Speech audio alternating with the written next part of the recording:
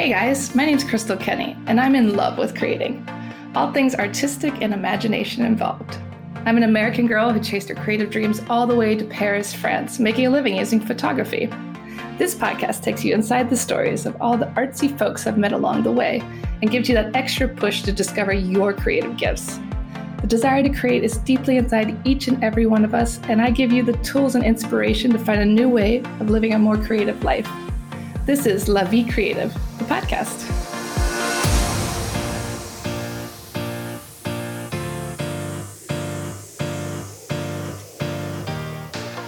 Claudine Hemingway is a descendant of famed writer Ernest Hemingway. We bumped into each other at a party and decided to team up and dive deep into French history, but with a twist, by bringing a spotlight to those lesser-known creatives in France. This is History with a Hemingway. Welcome back to Paris History Avec a Hemingway. I'm back with Claudine, and today we are talking about Dora Maar. So I'm going to let Claudine explain who this woman was and why she was another fascinating woman in French history. Yeah, Dora Maar is a really great story, and I wanted to do one about her because I wanted to give a voice and give the story of somebody that's just basically known as one of Picasso's lovers. Ladies. Yes, one of his many ladies. But Dora Maar is a fascinating character. She was born November 22nd, 1907. She was named at that time Henriette Theodore Markovitch. She was born in Paris at 89 Rue d'Assas, which is up kind of towards Montparnasse, kind of right in between Montparnasse and Saint-Germain, and a maternity clinic. Her father, Joseph, was an architect from Croatia originally. Oh. And then, yeah, super kind of that's kind of cool. And then her mother, Julie Voisin, was from Cognac, and she had a fashion boutique. This is interesting family. Yeah, I don't think we've ever come across somebody that wasn't, Jean Levin or somebody like that had a fashion boutique. And that was that was in the early 1900s. Wow. So in 1910, she and her family headed down to Buenos Aires, Argentina, because her father had a job there designing buildings. But then later on, her mom came back to France. And in 1923, she enrolled in the Union Centrale des Arts Décoratifs, and then later the L'Académie Julienne in 1927. The Julienne was at the time kind of the only school women could actually go to, and that was had been for quite some time. That if women wanted to go to school, that the Julienne actually was accepting women as students as artists. Oh, so she was like one of the few in the beginning? Yeah, definitely, because the École des Beaux-Arts, like women couldn't go there, or they'd only let like 2 of them in a year. And Julianne would actually take more students that were women than anybody else. So it was like the only way for a lot of the women artists to be able to get to go to school. But shortly after that, she ended up meeting a set designer named Pierre Kieffer and Louis Chavance, who she actually ended up becoming involved with, that lasted over 7 years. But with Pierre Kieffer, she ended up opening and having a studio with him that they shared.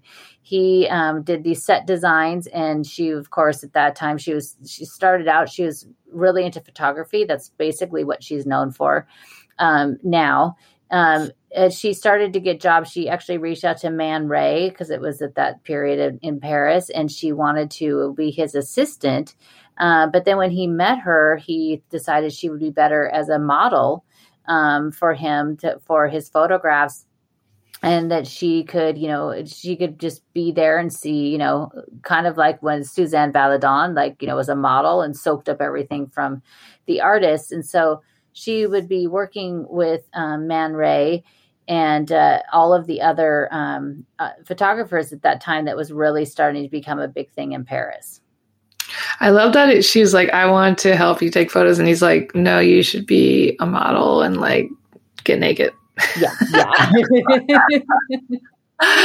I mean, it's photography, so it's probably not all about nakedness. It's such a crazy, the surrealist art, some of it. I mean, he did, some of the stuff is there's that one movie. I don't think it was Man Ray. I can't think of who it is. Where it's Louis Buñuel, where they basically show like a very close up of an eyeball getting sliced with like a knife. Oh no! Ew. Just horrific. I have not seen it. There's no way I could ever watch that. Nope. But I did, hopefully Dora wasn't doing anything like that. But in May 1931, she officially changed her name. So she went by Dora Maar professionally. And Maar, of course, was kind of a shortening of her last name. And at that time, she started working with a lot of, in fashion with fashion, designers, and she would do a lot of photographs that would be used in magazines and for publicity. That's cool. Yeah. So a year after that, in 1932, she and Pierre, they moved their studio and they moved it out to Neuilly-sur-Seine. And they ended up out there for quite some time. She ended up living there in the same building with him for a while as well. And then she ended up at that time, she was asked to join this exposition that was done in Paris, and then also went to Brussels. And so she was basically would work with Kiefer, like they would have their own kind of joint shows and joint art that they worked on together, as well as her own stuff on her own. This is huge for a woman of that time. Yeah. And this is the 1930s. It started to get a little bit better for women at that time, than it was in the 19th century. That's for sure. But she, did a lot of the photographs for, she was doing things even for hair care, as well as fashion. And it was appearing in a lot of books. Like people were using her photographs for their books to illustrate their books. So she, was becoming pretty big in Paris. Around that same time, she also had decided to go to the Alps, and she was a member of this group called the Group Octobre. It was a group of communist leading actors and artists that include Jacques Prévert, Marcel Dumas. And, they were basically at the time, everybody thought, like how in the States, it was the blacklisted people, thinking they're, the communist sympathizers. So this group, she was really close with them, and she would go with them and she would photograph them. And she would also did a whole thing there in the Alps of this coal mining town that was there. And so she went and took all these photographs of the miners and the people working there, which included, a lot of immigrants and laborers that were coming from Poland and a lot of other Eastern European countries. And it basically was kind of like, once those photographs were seen by people, she was basically like, she became huge because they were amazing, and you could still find them online. I'll put them on my website. This is so cool. I love hearing about a successful female photographer. Exactly. And, there's just so little known. I mean, she's, I think most people, just like we said at the start, mostly just know her because she was one of, a longtime muse and lover of Picasso. But she was much more than that, for sure. She ended up also working with Jean Renoir on taking photos while he was on the set of a movie that he was doing. Jean Renoir, of course, is the son of the artist Renoir, who was a filmmaker. And so that way is how she kind of started to know all of these people, all of these communist actors in the October group, as she met them through working on the set. So she was really involved in a lot of things. She was, of course, the surrealist, where she would work alongside, and she was displayed alongside with all of the surrealists. She was usually the only woman. Oh, that's so cool among all these dudes. And she's just like, I'm a surrealist. Yeah, she just definitely has this kind of like, don't mess with me kind of vibe to her too. Just if you see photographs of her, she definitely kind of gives that off. She was very strong and knew what she wanted. In December 1935, on a cold night, she was at a table at Les Deux Magots in Saint-Germain-des-Prés, and she was sitting at a table. She had her hand down on the table with all of her fingers splayed out, and she was playing that game where you take a knife and you just hit it really quickly, and you just in between your fingers, going back and forth. And she just kept doing this like crazy. And Picasso came in and saw her sitting at this table. She was wearing gloves. And, every once in a while she would nick her hand or something like that. And there's like little spots of blood on her gloves. And Picasso walked over and talked to her. And he was so intrigued by it. There were some things that said that apparently he kept those gloves and had them framed. But a lot of the sources, I was also looking into that. They said that was just kind of a rumor. Nobody knows if that actually happened. But basically right after that, they started seeing each other and their relationship began. He was at the time kind of going through what he called the worst time of his life because he just didn't have any inspiration. She at the time was extremely famous in Paris and she was kind of at the height of her career while he was kind of at the bottom of his. Interesting. So maybe that's why he was so inspired by her. Yeah. So he was, basically he wasn't really doing any painting or sculpting. He was writing a lot of poems at the time. But when they met, and so he basically, she inspired him to kind of start, picking up his brushes again. And he began to paint, like crazy. Oh, that's so cool. She got Picasso back on the horse. You got him back into it. Don't you just picture it's like Picasso laying on the couch with like Doritos and like, be lazy and he's just binging Netflix, It was pandemic Picasso. Pandemic Picasso, yeah. But they would travel together and photograph each other. And she inspired him to use this technique called the cliché vert, which is basically using photos, kind of like a decoupage kind of a thing within some of his art. So he started doing that. In August of 1936, he painted her for the very first time. He painted her quite a few times over their relationship. Other than his first wife, Olga, Dora is basically captured more in his art than most people, that he, more than the other women that he was with. In January 1937, he wanted to find a larger space that he could paint. And Dora ended up finding him this large atelier in the upper part of this building at number 7, Rue des Grands Augustins. You could still go by there today. There's a plaque on the door that says this is where he had a studio. And it's also where he did one of his most famous pieces. But he thought this place was perfect because it was also the address used in a Balzac 1831 short story that he wrote about 3 artists.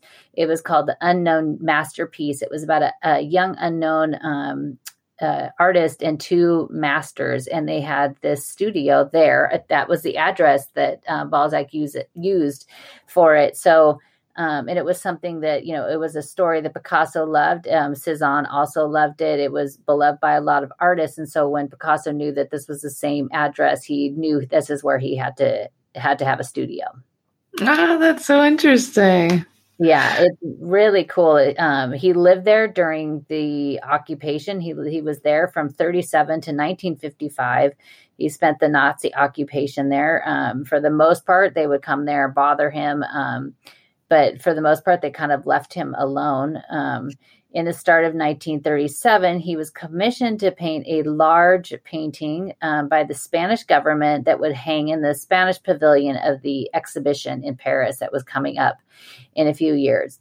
And so Dora at the time, on April 26, 1937, the Germans, on the behalf of Francisco Franco, bombed the Basque city of Guernica.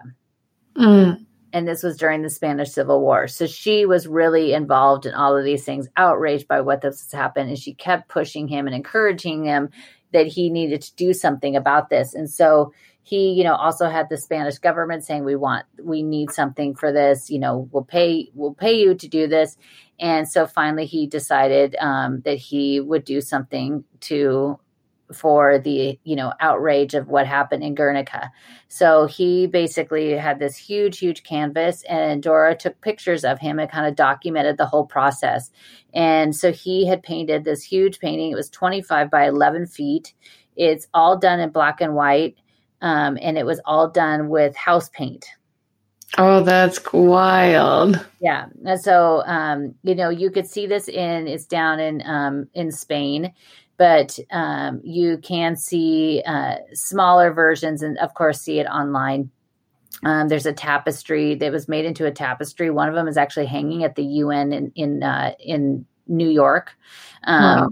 But the painting itself is, if you look at it closely, and I'll of course put pictures on the website, but it's definitely like it was at a market. So it was market day in Guernica. And so there was like hundreds and hundreds of people at the market when this bomb fell and killed an immense amount of people.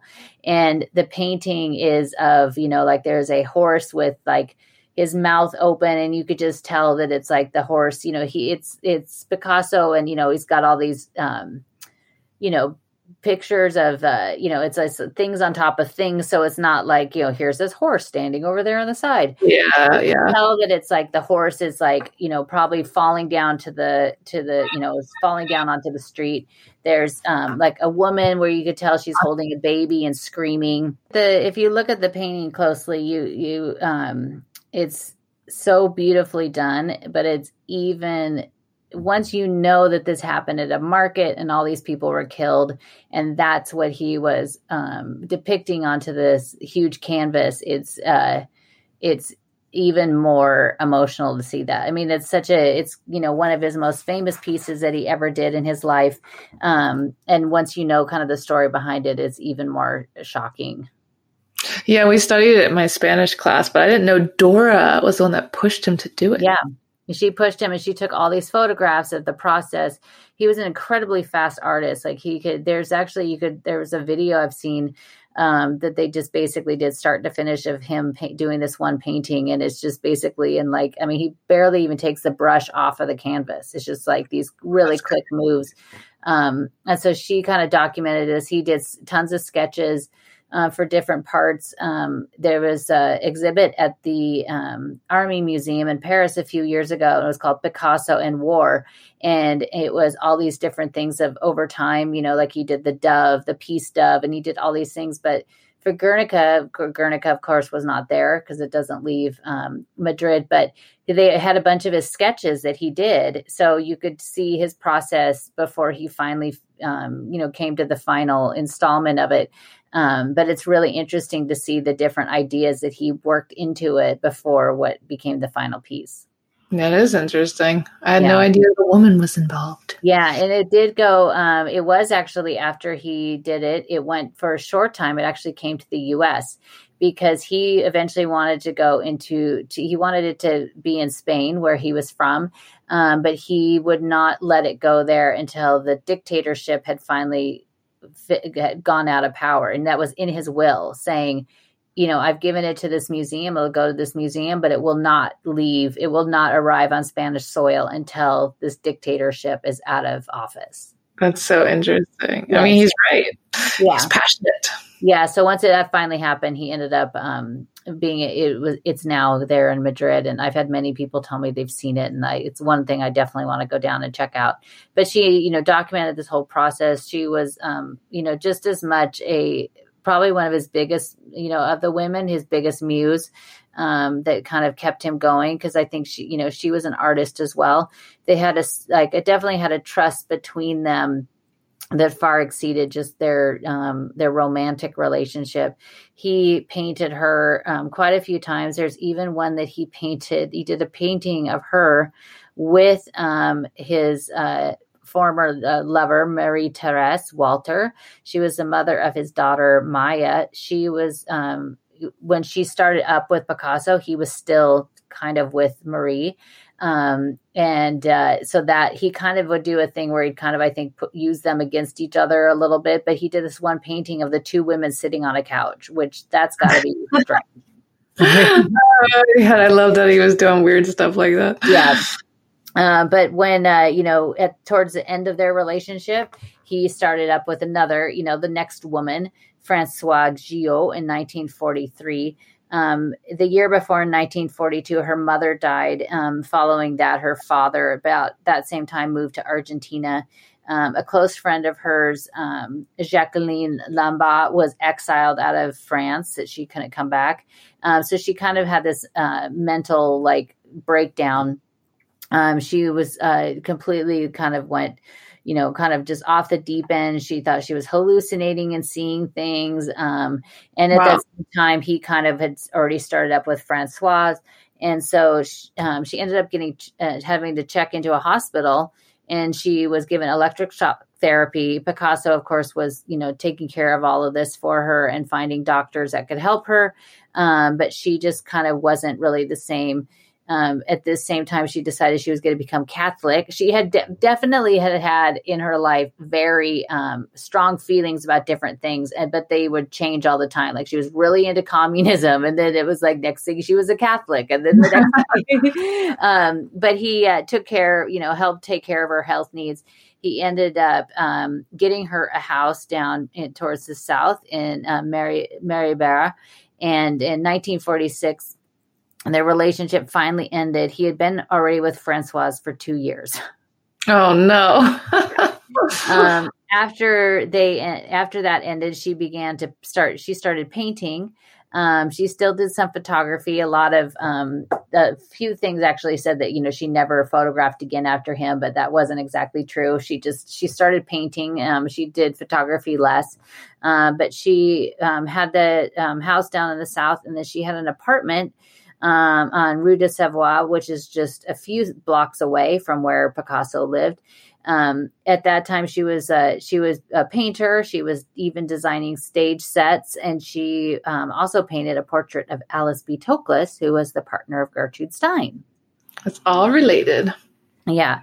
In 1944, with Picasso, she had met an army soldier named James Lord. She would reunite with him for a short period of time. He was an art critic, and he published some pieces about Picasso, which really ticked Picasso off.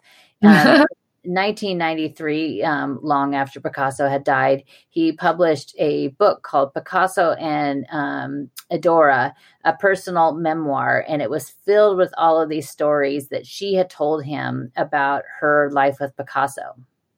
Oh, that's interesting. I want to read that. Yeah. So a good thing Picasso had been dead, because he probably would have killed the guy. But the rest of her life, she basically was painting and photographing. She ended up kind of, she would spend most of her time down the south and then in Paris. But she would take part in some exhibits every once in a while. But nobody saw her basically after December of 1991. They did a exhibit of hers, and after that, nobody had saw her after that. In Paris in 1997, in the apartment on Rue de Savoie, a neighbor had saw her and noticed that she looked really sick. And then the next day, the neighbor ended up calling an ambulance to come see her. She was taken to the hospital, and she died a few days later on July 16th, 1997. Well, she lived a long time. Yeah. But she died. She was buried. But it was never published anywhere until 10 days after she died. Le Monde posted an article about her. And then the next day, the New York Times published one, and the New York Times, the title was A Muse of Picasso. That's all it was. I didn't give a name. Yeah.